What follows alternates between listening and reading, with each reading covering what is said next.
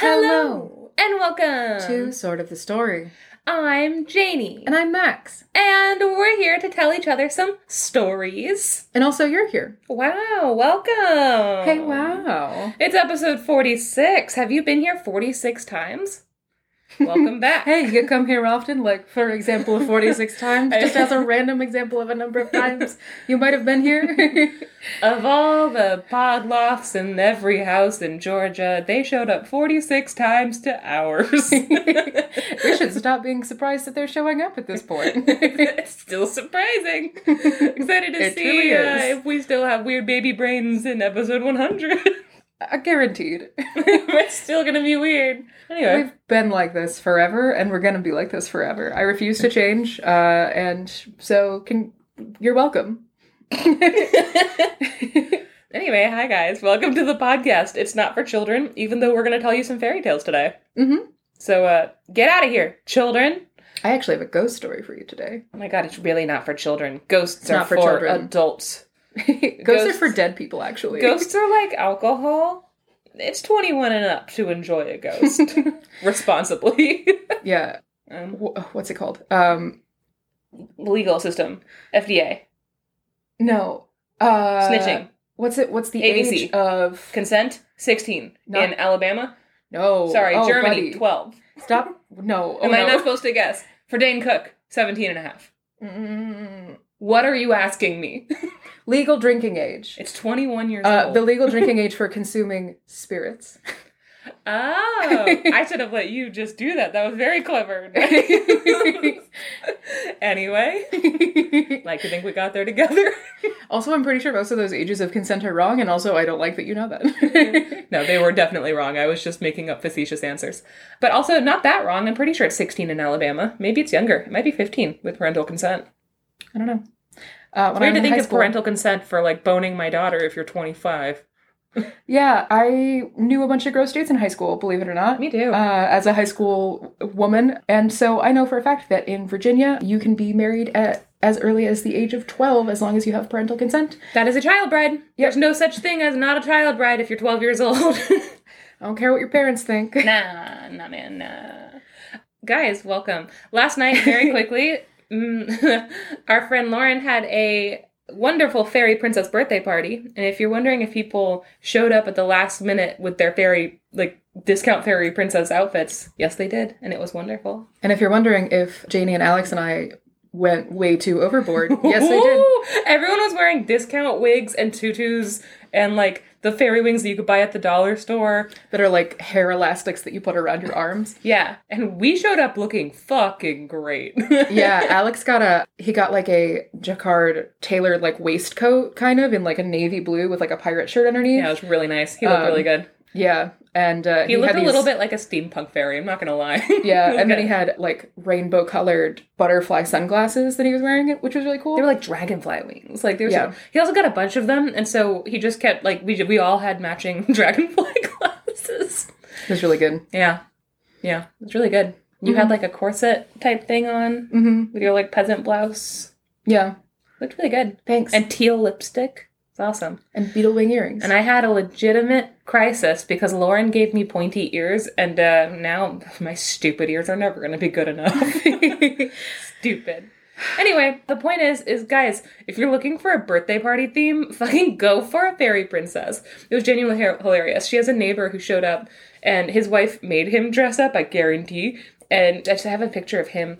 He's all in white. He's wearing a white tutu, white shorts, a white shirt. He has white little wings on that are too small for him. And he looks like he's so fucking over hanging with young people. And he's just pouring straight vodka into a plastic cup and frowning. And I'm like, this is what I genuinely hope the Tooth Fairy looks like. I really hope that also. Yeah. That sounds really good. The dogs had little tutus on. Oh. It was such a fun party. And everything was glittery and sparkly and magical. I made a cake for Lauren, and it was a pistachio and matcha cake. With raspberries. Raspberry buttercream, and then, like, ground pistachios and little raspberries on top. And it was very cute, and I was very proud of it. It was delicious. I ate it for breakfast today. So, anyways. Fairy princess birthdays! Yes. And you should follow our friend Lauren on social media because she's an amazing artist. Oh my god, go on TikTok right now, and Instagram, but TikTok, at Lauren Boyle. No. You're gonna love it. You're gonna love it. She does a lot of book talk stuff. So all you readers out there, which if you're listening to this, it's a crapshoot. Because, like, why would you listen to us if you like to read? Yeah, we're not as good as books. No. I can say that with some confidence. We make them way worse. But if you are a teenage dirtbag, listen up. We're about to tell you some stories. Mm-hmm. Max, are you going first today? Maybe. I think you are. Because I went first with Arachne. I almost said Arachne.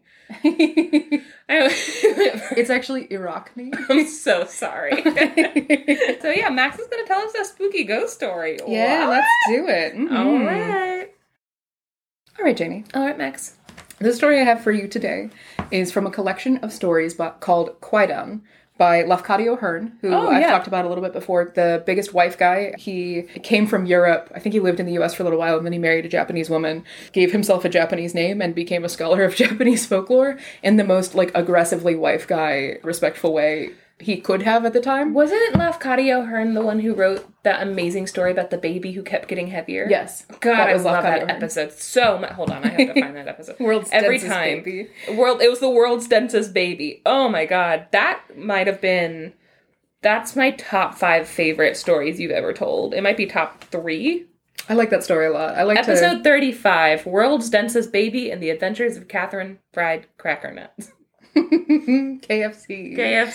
Yes, I think that I'm pretty sure that was him, but it was in a previous notebook, so I don't have it on hand. Cool. But, so this collection is called Quaidan. You can also find most of these stories for free online, so I'm going to link to that in the show notes as well. But this collection is really cool. It's annotated really well, so it has explanations for all the terms and also cultural context. It's basically one of those books where it's like just like the paperback with the low res picture printed on the front and then the like publicly available text on the inside. You know, like one of the like the books that's just like a printed version of like the cover is fucking gorgeous though. Yes. Oh shit. I know what this painting is called and I can't think of it. It's the giant skeleton looming over a samurai. Yeah, and the giant skeleton looks like he just wants to be pals, to be honest.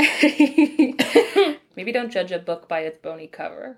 Maybe don't judge a skeleton by his bones. Don't judge a skeleton by his spine! Oh no. Oh. Guys, are you ready for spooky season? I'm so fucking ready, man. It's time. So, this story that I'm going to be telling you today is Jinky Ninky. I'm definitely pronouncing that wrong, but I can't figure out how to pronounce it right, so... You sound like Velma in, like, a weird, like, off-brand Scooby-Doo. It's like the Tiki Room, but for Scooby-Doo, where it's like, in the Jinky Ninky Ninky Ninky Room. Sorry if any of that was offensive, but... we're too tired to... We're too tired. I don't know any better, and that's my only excuse. So, our story begins. There is a Zen Buddhist priest named Muso Kukushi. Okay. He is traveling through the province of Mino, which is in the present-day Gifu prefecture, and he loses his way. He is winding over these hills and through these forests, and he realizes that he's not sure that he's on the right path. And he keeps wandering. He's like, I'll find it, but then he realizes it's starting to get dark. He's been wandering around for a couple of hours, and he's like, I really need to find some place to stay for the night, right? This is how a lot of our Japanese stories start, is with someone being lost in the woods and being like, I need somewhere to sleep, and then a ghost gets them. Because I will say, I've read a lot of Irish stories who have somebody who's like, oh, I'm lost in the middle of the night. I guess I'll just go sleep under that tree over there. I'm going to bury myself under some rocks and make myself a little pillow out of some dirt. Like, the Irish were like, I'm not going into a stranger's home. I'll just fucking sleep next to this very cold river. Who cares? And the Japanese are like, I need to be indoors now because everything is haunted. Everything. Everything is haunted. If I'm out here, I'll be haunted. It's true. They're right. And they're right. But also sometimes the place that you try to go is also haunted. Everything is haunted. You have to be at your house. Sometimes your house is also haunted. Okay. Sometimes your wife is haunted. Sometimes you're haunted. Okay, but you know what? It really is choosing the devil you know, Max. It really is. So, he's wandering around. It's starting to get dark, and he's starting to sort of panic. And then he sees, high on top of a hill above him, what's called an enjitsu, which is like a hermit's lodge, like for one, like a solitary priest's home that like is basically just for them. And so he sees this in like the last rays of the setting sun up on the top of the hill, and he's like, oh, thank God. And so he climbs up the hill, and he goes to the Enjitsu, and he sees that there's an old priest outside of the Enjitsu, and he's like, hello, I'm so sorry. I was just looking for a place to stay for the night. Could I please stay with you? It's getting dark, and I really don't know where I am. And the priest, like, aggressively is like, no, I'm really sorry, you can't stay here. It's like, I wish I could help you, but I really can't, and you have to leave, like, now. But fortunately, there's a little hamlet down in the valley below me. So if you just go right there, you'll see there are people that'll take you, and they'll be more than happy to take care of you. And I'm sorry, I can't help more. And so Muso is like, okay, yeah, I understand you don't want a stranger in your home. That's absolutely fine. Thank you so much for the help and the directions.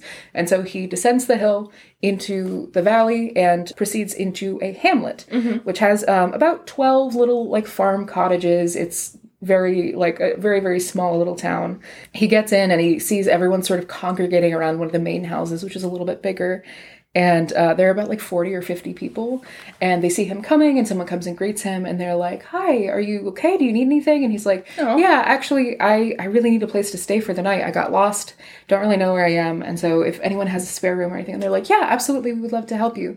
So they take him to the house that everyone is gathered around, is the house of the headman, who is, like, the leader of this, like, small, like, the mayor, basically. Yeah. And he's greeted by a man who's like, yeah, absolutely, we have a spare room for you, and he gives him dinner and leads him to one of the empty rooms in, like, the mayor's house, right? And he's like, please, like, feel free to spend the night. If you need anything, let us know. And the priest at this point is exhausted. Like, he's been wandering around all day. He has no idea where he is. Yeah. So even though it's, like, really kind of, like, early evening, he decides to just go to sleep. So he lays down and passes out. Shortly before midnight, he's woken to the sound of someone at his door, and through the paper walls, he can hear people crying outside. Oh.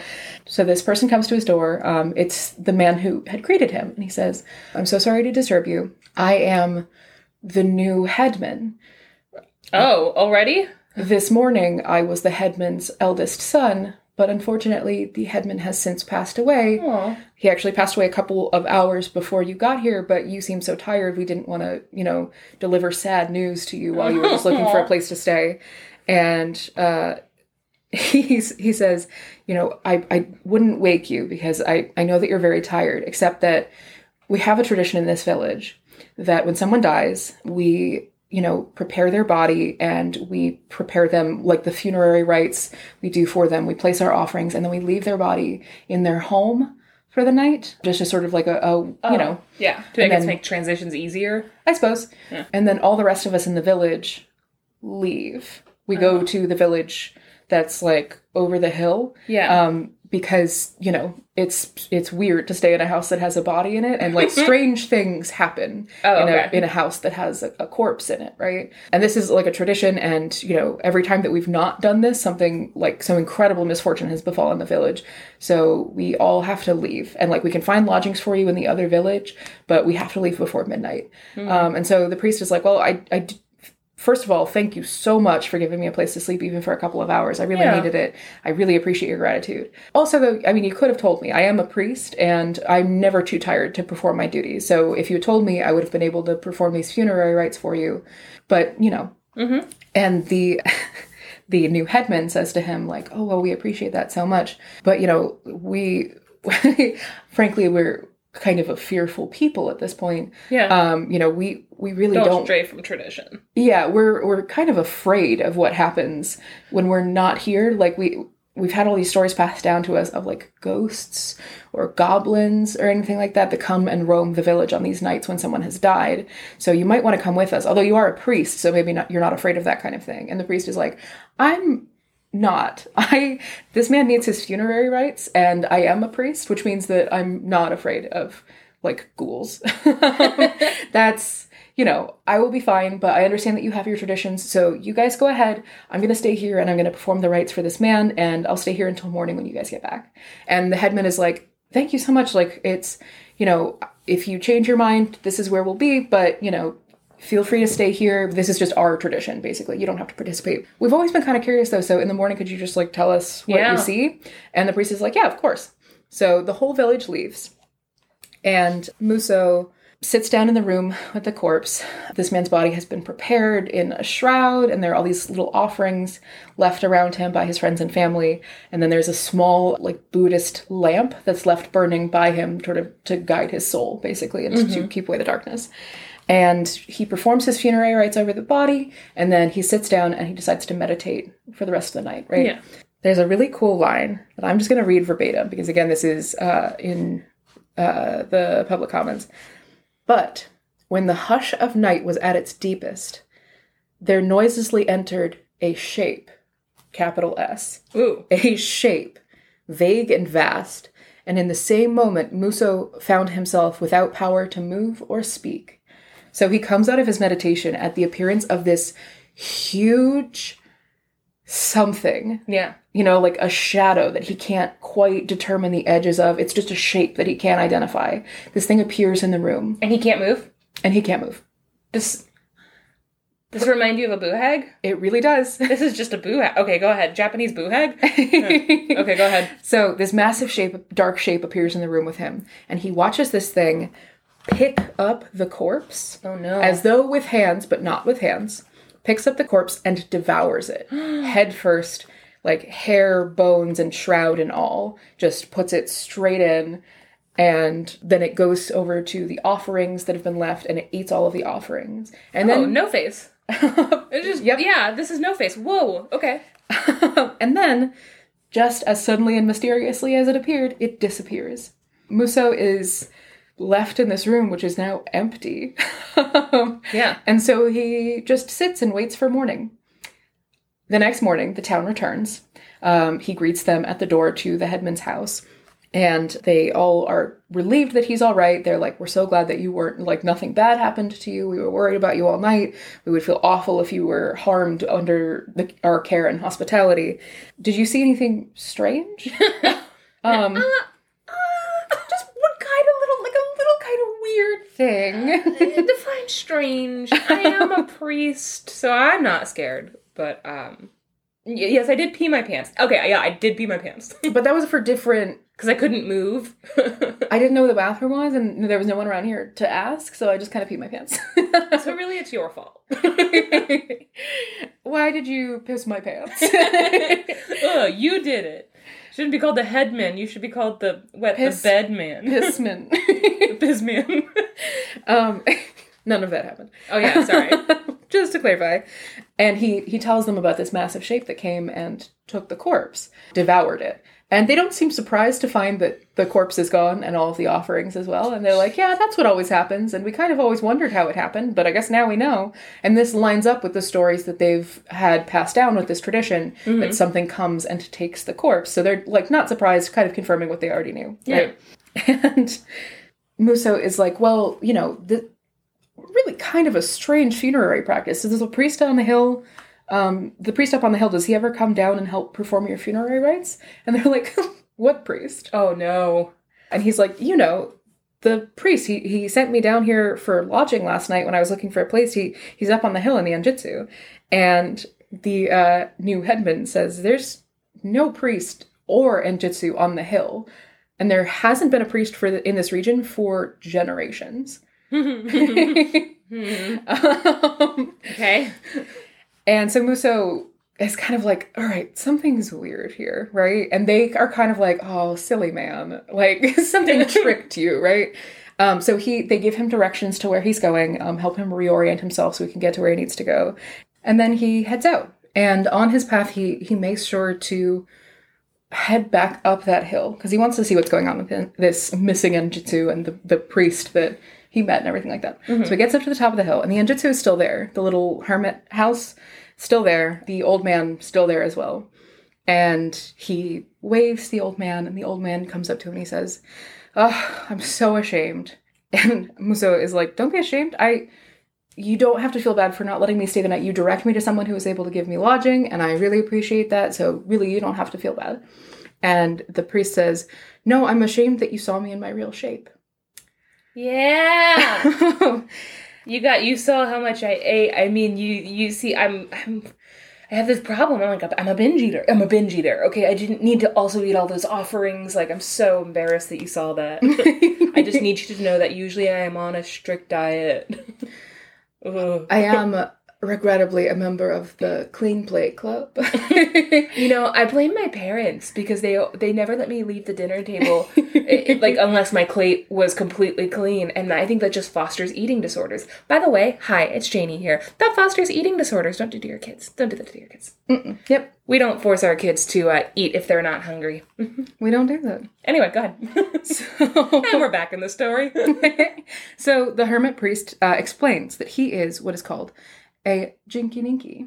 Me too, man. Which literally translates to a man-eating goblin. It is parallel to the Sanskrit term rakshasa, which have you ever heard that? If you haven't, I'll talk a little bit more about it after the story. And he says, like, basically, I was a priest. I was the priest of this region. But the problem is I wasn't really a believer. I was mostly in it because of the station that it gave me, the clothes, the food. I never had to worry about being provided for, and I had a lot of power and everything like that. And so when I died, I was immediately turned into a jikininki, which is, specifically being unpious or performing impiety throughout your life, pretending to be faithful, things like that. He was turned into this thing, which is a flesh eater, and he feeds on the corpses of the people who die in this region and in this district. Reminds me of a hungry ghost. It is a hungry ghost. Oh, okay. And he says, I feel so terrible. I've been doing this for years, and I really don't want to be doing this anymore. Like, I've realized the error of my own ways, but there's no way out of this for me. This is how I am forever.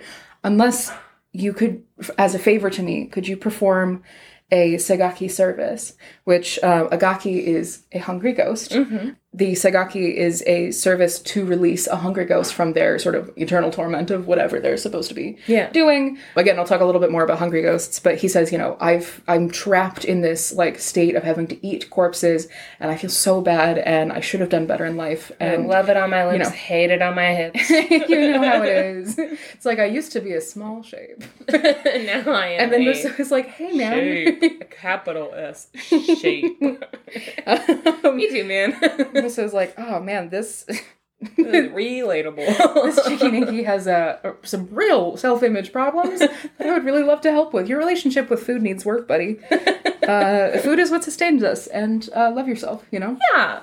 So Muso performs the Sagaki ritual, and the moment that the ritual is over, the Jikininki, the hermit priest, disappears, along with the Anjitsu behind him. These sort of broken down old hermitage disappears as well. Mm-hmm. So he's standing at the top of the hill, and he's kneeling in the tall grass at the end of this ritual, and all that is there at the top of the hill is a circle of 5 stones, in the center of which is the tomb of a priest from many, many, many generations earlier. Wow. Yeah, and that's the end of the story. That's nice. It's a nice one. It had a very clear ending. That's very nice. Yeah. It doesn't end on a punchline, which I feel like other ghost stories kind of end on a weird punchline lately. Mm-hmm. That's very fun. Yeah.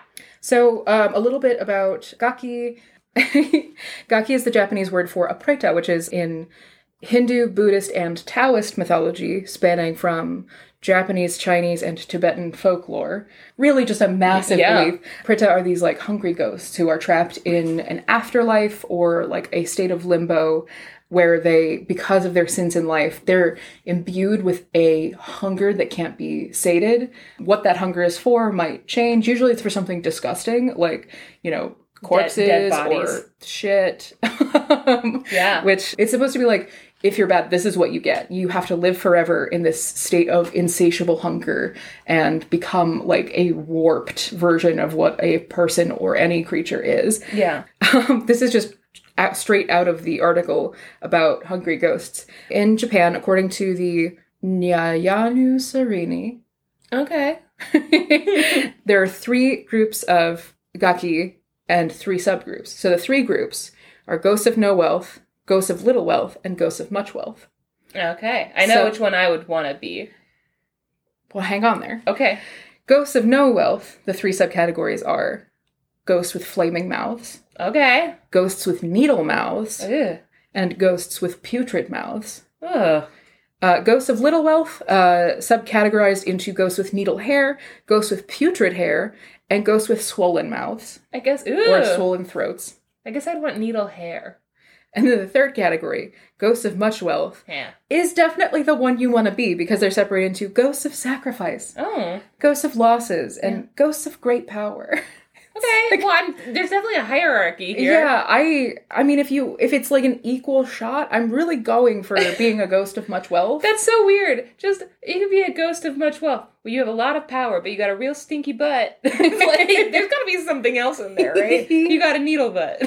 It's like you rolled the dice and you ended up with a putrid mouth, you know? Ew!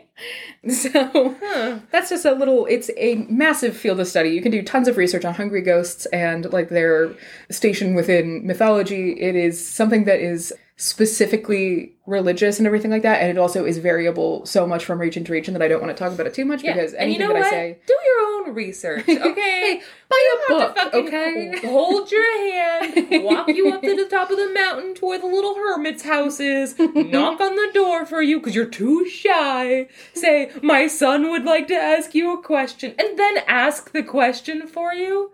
No. You will find this hungry ghost yourself. Do it yourselves.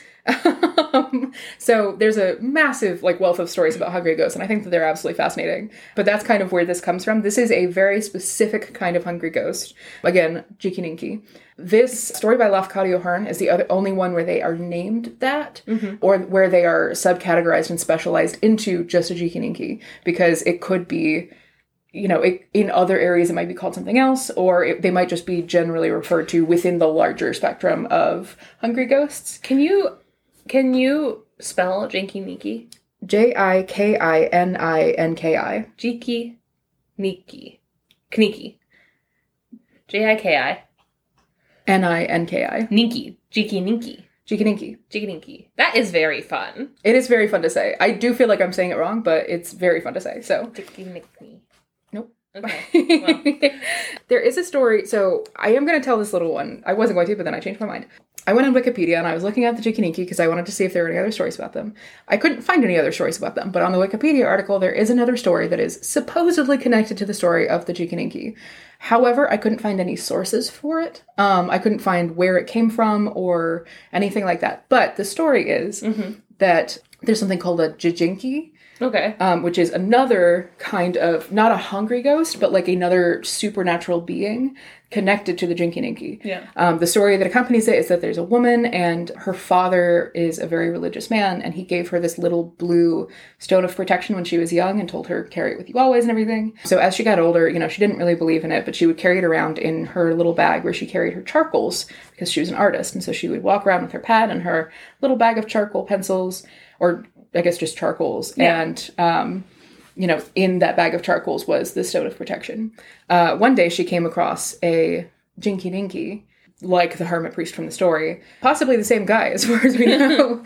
And he wanted to eat her, but she knew that she was safe because of the stone of protection. And he also knew that she was safe because of the stone of protection. So he tried to get it away from her by asking her, he said, I will tell you something that you don't know if you give me something of great value, hoping that she'll give him this stone. Yeah. Right?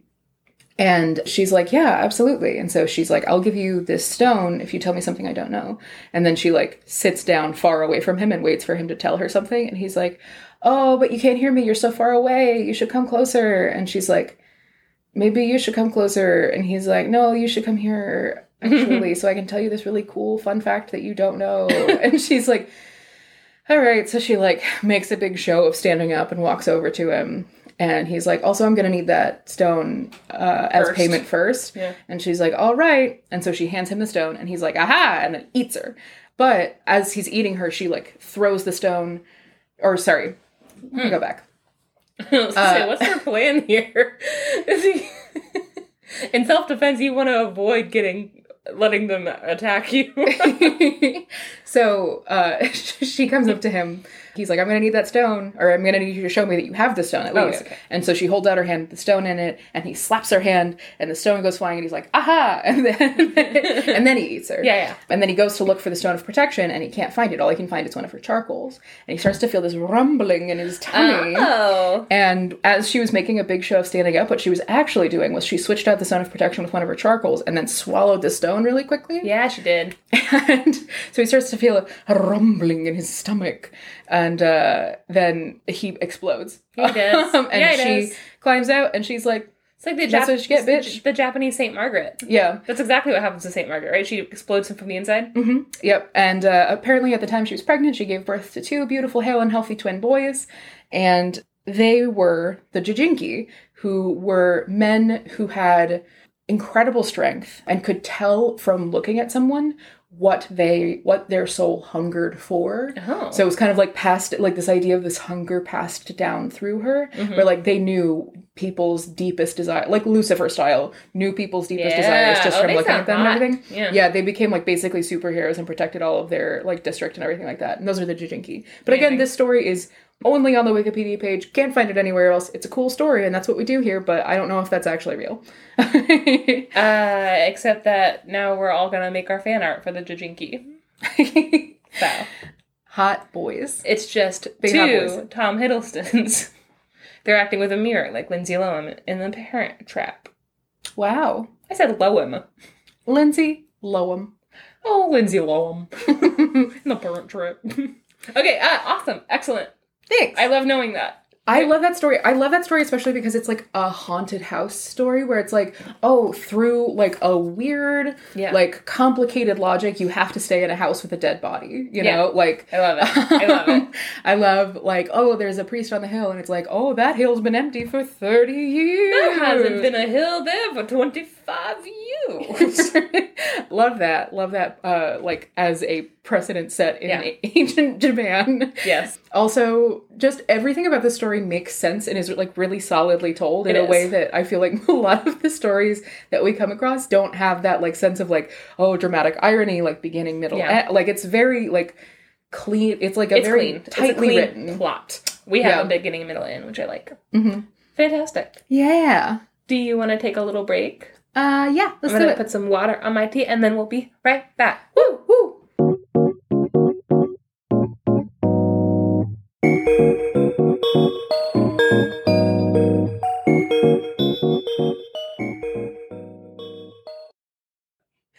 Okay, Max. Okay, Shrek.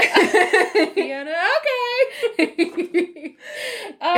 My swamp. Get off my swamp. And that's the end of the episode. Indeed. You're welcome for that second story. Just a very quick recap of Shrek. The, like, what is it? 10-second Shakespeare of Shrek. Get off my swamp. I'm Donkey. Shrek, I love you. Everyone's ugly. I fucked a dragon. The end. That's Jurassic Park. What's wrong with you?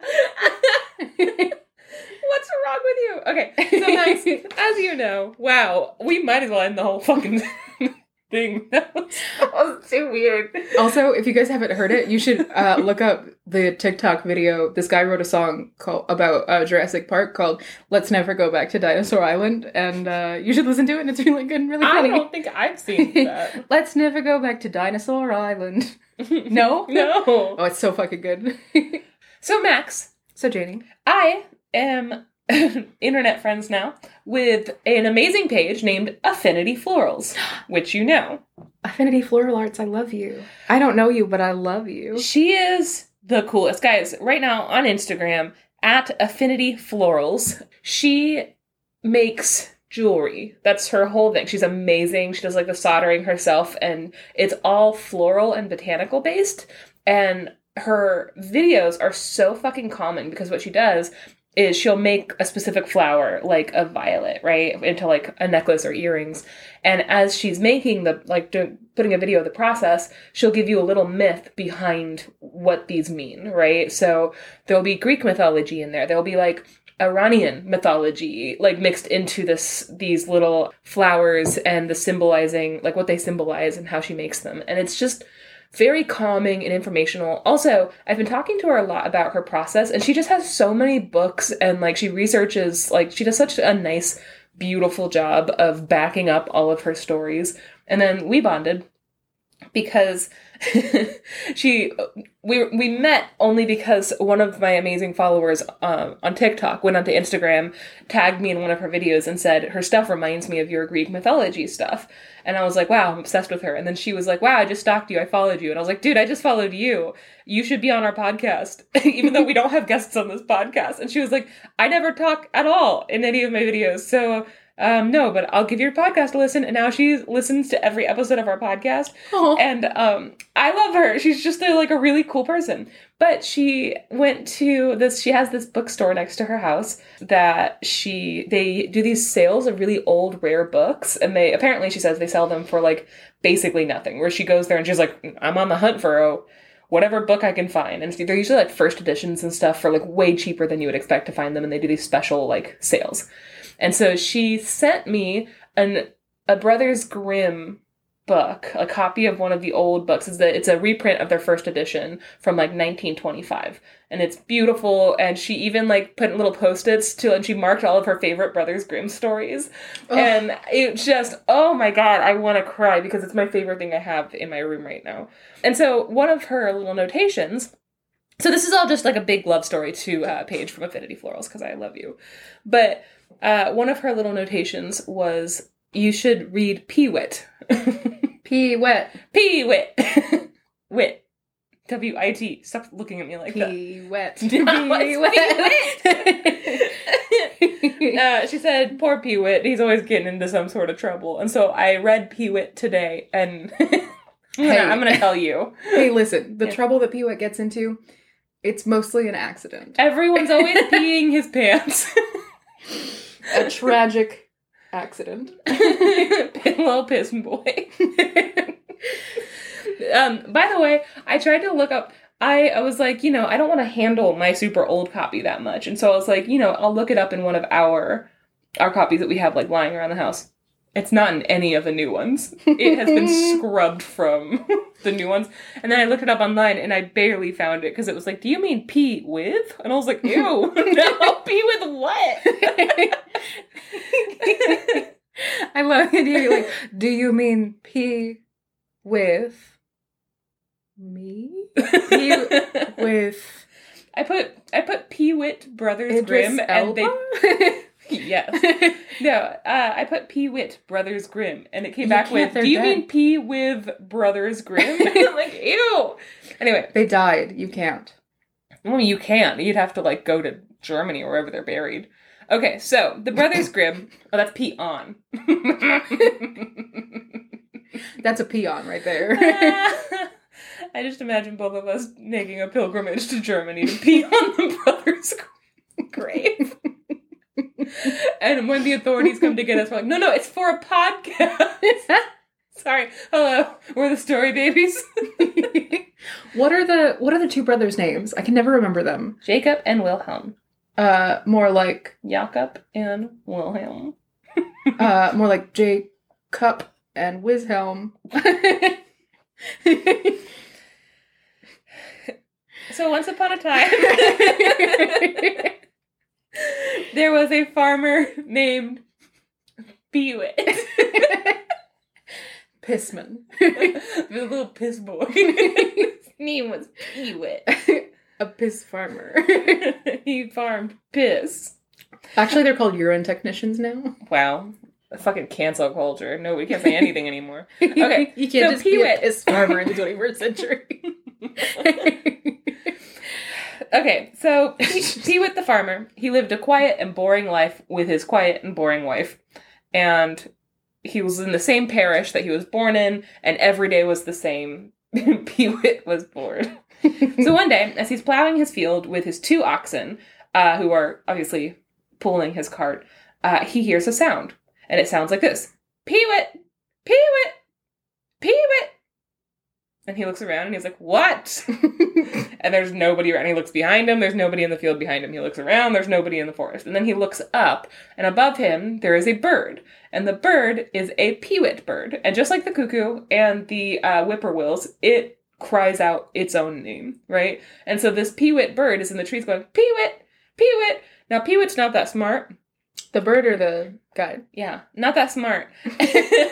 And all peewits. It's like orange cats are all psychos. He has the wit of piss. So, Peewit is not that smart, and he's convinced that this bird is mocking him. So he picks up this really big rock, and he chucks it as hard as he can at the bird, right? And the bird flies away, the rock doesn't hit him. But the rock comes down and hits his ox in the head and kills it instantly. Oh my god. Yeah, and Peewit's like, I am so strong. Wow. No, but Peewit's looking at his ox, and he's like, well, that sucks. And then he looks at his other ox, and he's like, what am I going to do with this odd one? One can't pull this. And so he fucking kills the other one, too. Oh, pisswit. Don't call him pisswit! So he kills the other one, too. He skins them both. He sets out to the neighboring town, because he's like, I'll go sell their hides, at least. And I'm like, you better get a lot of money, enough money to pay for 2 more oxen. You're a fucking farmer, dude. But he's like, I'm going to go to the tanner in the neighboring town and see how much I can get for them. So he goes to the tanner's house and he knocks on the door. And as he's waiting, he happens to look through the window and he sees the tanner's daughter is inside. And she is hastily hiding a, quote, friend of hers in a big chest in the corner of the room. Mm-hmm. This friend is a handsome young man. Mm. And he get in the chest. She closes it. So she answers the door and she's like, what do you want? And Peewit is like, hi, I'm here to sell these hides. Is the tanner home? And she's like, no. And he's like, well, maybe I can make a bargain with you. And she's like, absolutely not. Obviously, I'm just his daughter. I don't make business decisions. I'm like 16 years old. And I'm just trying to fuck in here. So like, can we please? And so she's like, absolutely not. And he's like, listen, I'll sell you the hide for really cheap. In fact, I don't even mind selling you this hide for, I don't know, that old chest in the corner. And that's, of course, she's like, absolutely not. You can't have that old chest in the corner because her boyfriend's in there. Yeah. And as they sit there, he's there like haggling with her for a long time. And she's like, you can't haggle with me. I don't make business decisions. And eventually the tanner comes home and he sees Peewit on the doorstep and he's like, what are you doing? And Peewit tells him the story and he's like, listen, I offered to sell these hides. They're really good. And I told your daughter even, I'm not even asking that much. I would trade for that old chest in the corner. I really like it. And the tanner is like, yeah, absolutely, take the chest. What? And he looks at his daughter and he's like, that's a really good deal. You should always take that. And his daughter is like, oh, well, he can't have that chest. I love that chest. That chest has been like a mother to me. Or like a boyfriend, like a lover, a romance partner to me. I fucked the chest. So she can't, though. She can't object or anything like that. She now has to just watch as Peewit drags this chest up onto his cart, and then he takes merrily off. He's like, got this chest. Now, it is locked. He has locked it. And so eventually, the poor guy inside starts to, like, make a lot of noise and is like, can I come out?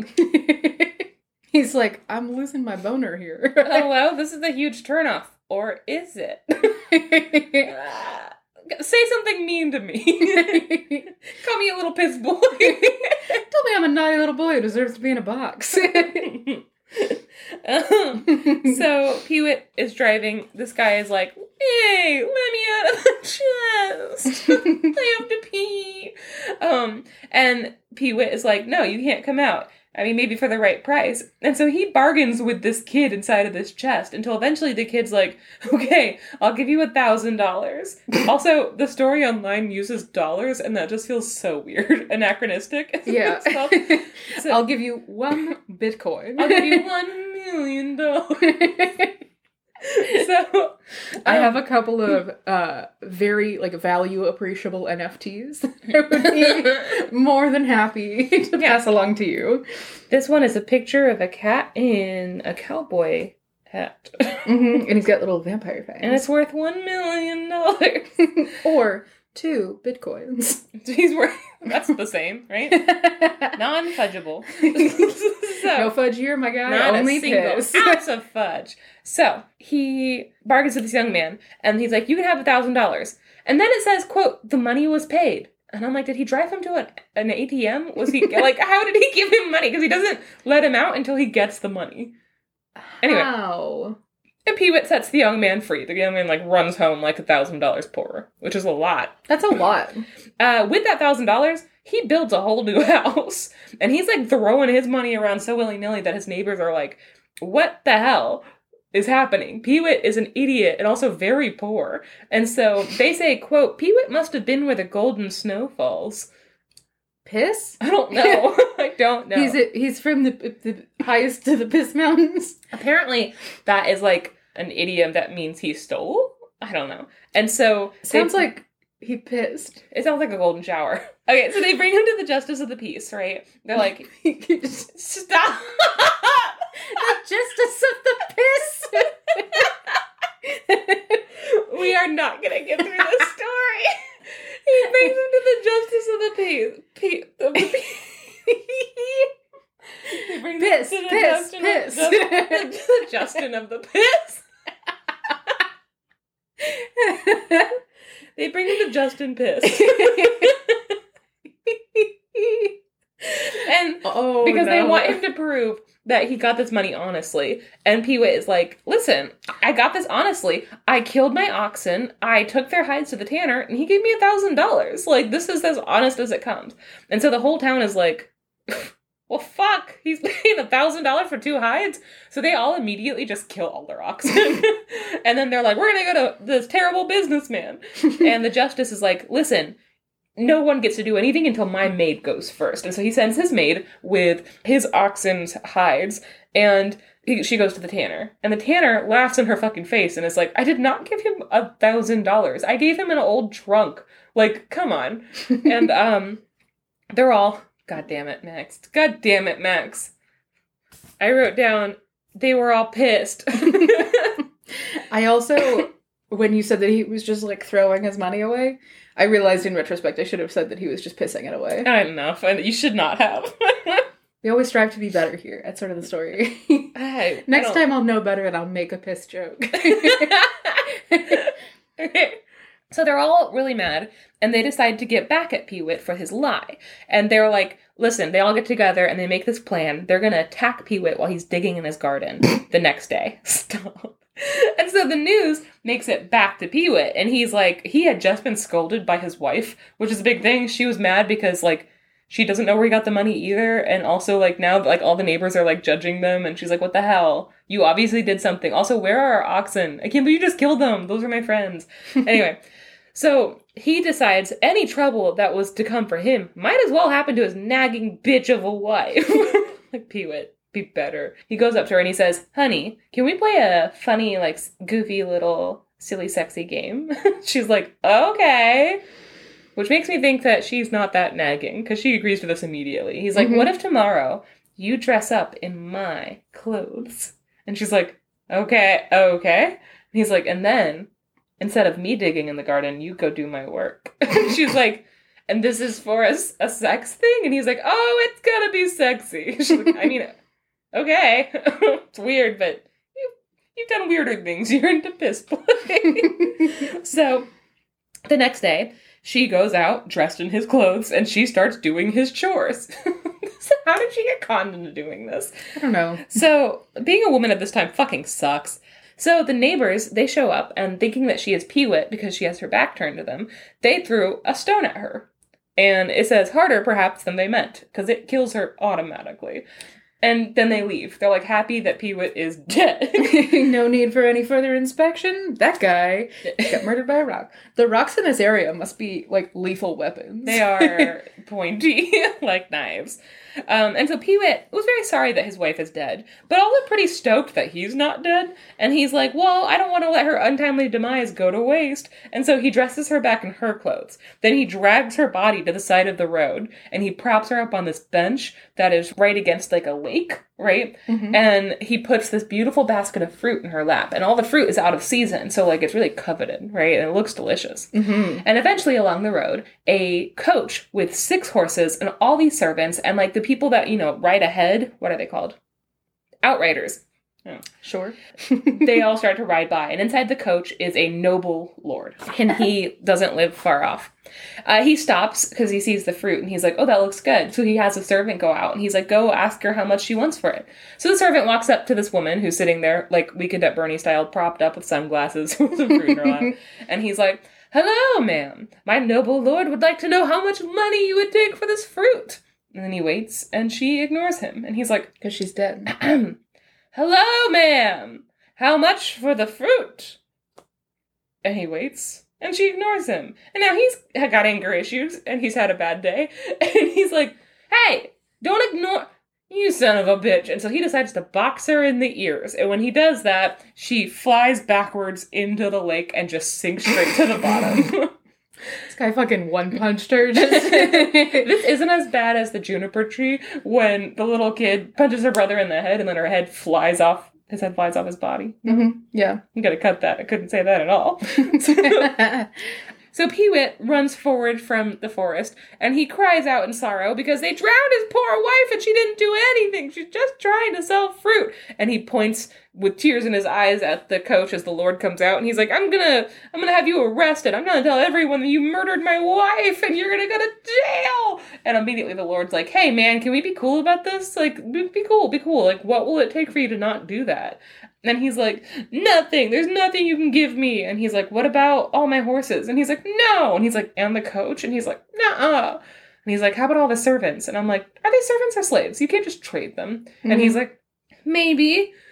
What else you got? And then he basically takes everything they own, and they're all just, like, left standing. Well, no, the one lord, is just left walking on the side of the road. And so Peewit gets in the coach, and he is driven back to his door. And all his neighbors see Peewit, who's supposed to be fucking dead, right? And they see him in this beautiful, fancy coach with all these servants and outriders, and they let him off in his door. They're all bowing to him, and he's like, thank you. And they come up, and they're like, Peewit, what did you do? And he tells them the whole story. I guess he's like, you killed my wife, and then, like, they killed her. I don't know. It's the whole thing. So they're all super pissed off. They're like, Peewit, stop. And so they grab him, mm-hmm. and they throw him in a tub. And they're like, you're in a lot of trouble. So they grab him, they throw them in this tub, and they close the lid. I think it's just like a barrel, because they roll it ahead of them. They start kicking it down the road, and they're like, we're going to throw you in the lake. So get ready to drown. On the way to the lake, they roll past, like, a pub, and they're like, I mean, we're kind of thirsty. It's kind of hard work throwing this tub around. And so they tie the tub to a tree, and they all go in to get pissed. I damn it. God damn it. And when Peewit was alone, he started thinking, he's like, how can I get free? What can I do to get out of this? And so then he starts hearing, bah, bah. It's sheep. Oh, okay. Classic sheep noises. Mm-hmm. I should be a Foley artist? It should be sheep. And so I already got this shit down. Yeah. He hears the nearby flock of sheep. It's starting to walk past him. And so he begins to scream, no! I will not be the burgomaster! You can't make me be the burgomaster! Alright, so you might be wondering, what's a burgomaster? What's a burgomaster? Burgomaster. Oh, I know what a burgomaster is. Tell me. Burgomaster is like the mayor. It's a mayor. A burg. It's a mayor of a Dutch town. It's burgomaster, I think, is how they spelled it, not meister. I guess I know This is the Dutch one, though. Yeah. So, yeah. It's burgermeister. Ooh. That's not Burgermaster. That's not real. I just said it. I said the word with an accent. That's not how. I don't know anything. I'm very dumb. Burgermaster sounds like a spinoff of Wahlburgers. I thought you said burglarmaster, like a burglar. Nope. I was like, what's a burglarmaster? I want to be a burglarmaster. So he's screaming, I will not be the mayor of this town. I will not be the burgomaster. And eventually the shepherd who's leading this flock, he hears him and he walks up to the tub and he's like, what? What are you saying? Who's in there? And he's like, ugh, my neighbors are forcing me to become the burgomaster. They say we have to have one. I don't want it. But if I don't take it, they say they're going to throw me in a lake. Like, this is some bullshit. And the shepherd's like, I would love to be the burgomaster. Like, what are you talking about? That's such a good paycheck. And Peewit is like, if you want to be it, then you take my place. Climb in here and you can be the burgomaster. And he's like, okay. And so the shepherd opens the cask, and Peewit comes out. The shepherd climbs in. Peewit closes and locks him in there, and then he, like, walks off happily. And then he happens to see this huge flock of sheep that doesn't have a shepherd anymore, so he takes that flock of sheep, and he keeps going. Everything's coming up Peewit. So, the shepherd is in there, and he's all happy about it. He's like, I'm going to be the burgomaster. Great. Oh, buddy. The neighbors come out of the pub, and they're all drunk as hell, and they start rolling the tub on. And the shepherd's inside going, I will be the burgomaster now! And they're all like, oh, sure you are. Sure. But first you gotta take a little swim. And they kick him into the lake, and they watch as the thing sinks to the bottom. And then they all cheer, and they start walking back. They're all really happy that they murdered Peewit. Right? And meanwhile, it just says, like, he's left to kind of find his own way out. Hopefully. He doesn't. He drowns. No. So, the neighbors, the way they went to the lake, they start heading back, like, or in, like, a circle around where they were. And as they're doing that, Peewit is coming from the other side. So, from what they know, this is now the third time they have tried to kill Peewit.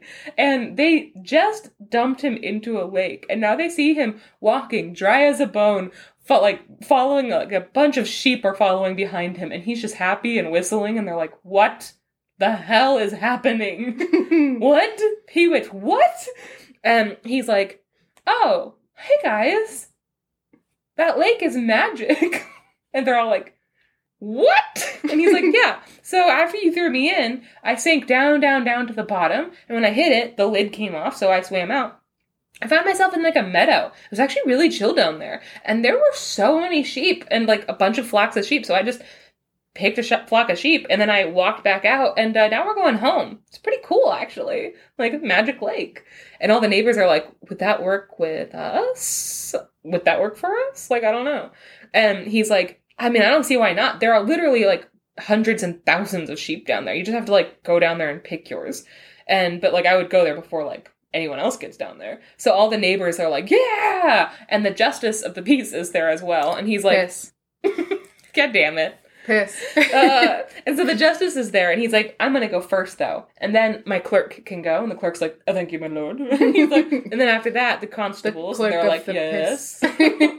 And then the rest of the parish can jump in. I don't care the order. And so they make it to the lake. And as they do, they get really excited because it's like a beautiful, clear day, and there are some, like, fluffy white clouds in the sky. And they see the reflection of the sky off the water, and, like, on the other side, and they start to really convince themselves that the cloud shapes are the sheep that are under the water. And they're like, I see them! And they all get scared. They're like, oh my god, if the justice jumps in first, then, like, he's gonna take all the sheep. And so then they all just jump in at once. It's chaos. And they all, like, sink down to the bottom, right?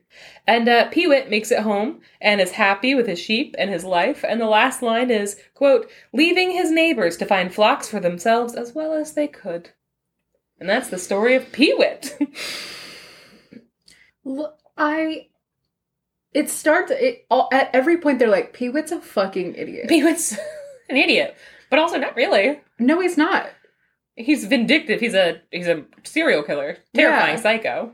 No common sense, but, like, he tricks everyone. I think he's the only person left alive in that town at the end. Yeah. And that one nobleman who hates him now. Yeah. But, like, yeah, he's got all his servants/slaves. And all the wives. What? What? All the wives. They just have to be Peewits now? No. Like, I guess none of the wives jumped in the lake, right? Because it's like... It doesn't say. It could have been everyone. Why was it neighbors? Everyone? Just as neighbors. Okay, that's fair. I shouldn't have assumed. Yeah. That's on me. Neighbors could be women, too. Prove it. I can't. Hey, what's up? If you're a woman, move in next to me. Prove me wrong. If you're a woman, move into our house. Wait, then I guess you won't be a neighbor. Also, we're women. Oh, no. We're neighbors with other people. Proven. Anyway, that's the story of Peewit. I tried to look it up. There was absolutely no info on this. And again, they're scrubbing it from every book. Conspiracy theory? Maybe. No, I think that's what's happening. I think that you're right. Yeah. I think that you're 100% right. Anyway, how fun. How fun. Yeah. I gotta say, I feel like if someone was like, hey, you want a bunch of sheep? You just have to jump in a lake. I wouldn't do it. It's not worth it. Well, okay, what's the equivalent to today, though? Still sheep. We still have sheep today, Julie. You want to No, can you... Sheeps exist in the modern era. Prove it. I can't. I suppose that's fair. Wait a minute, we live next door to sheep. No. Our neighbors are sheep. Women sheep. Our neighbors are you. EWE.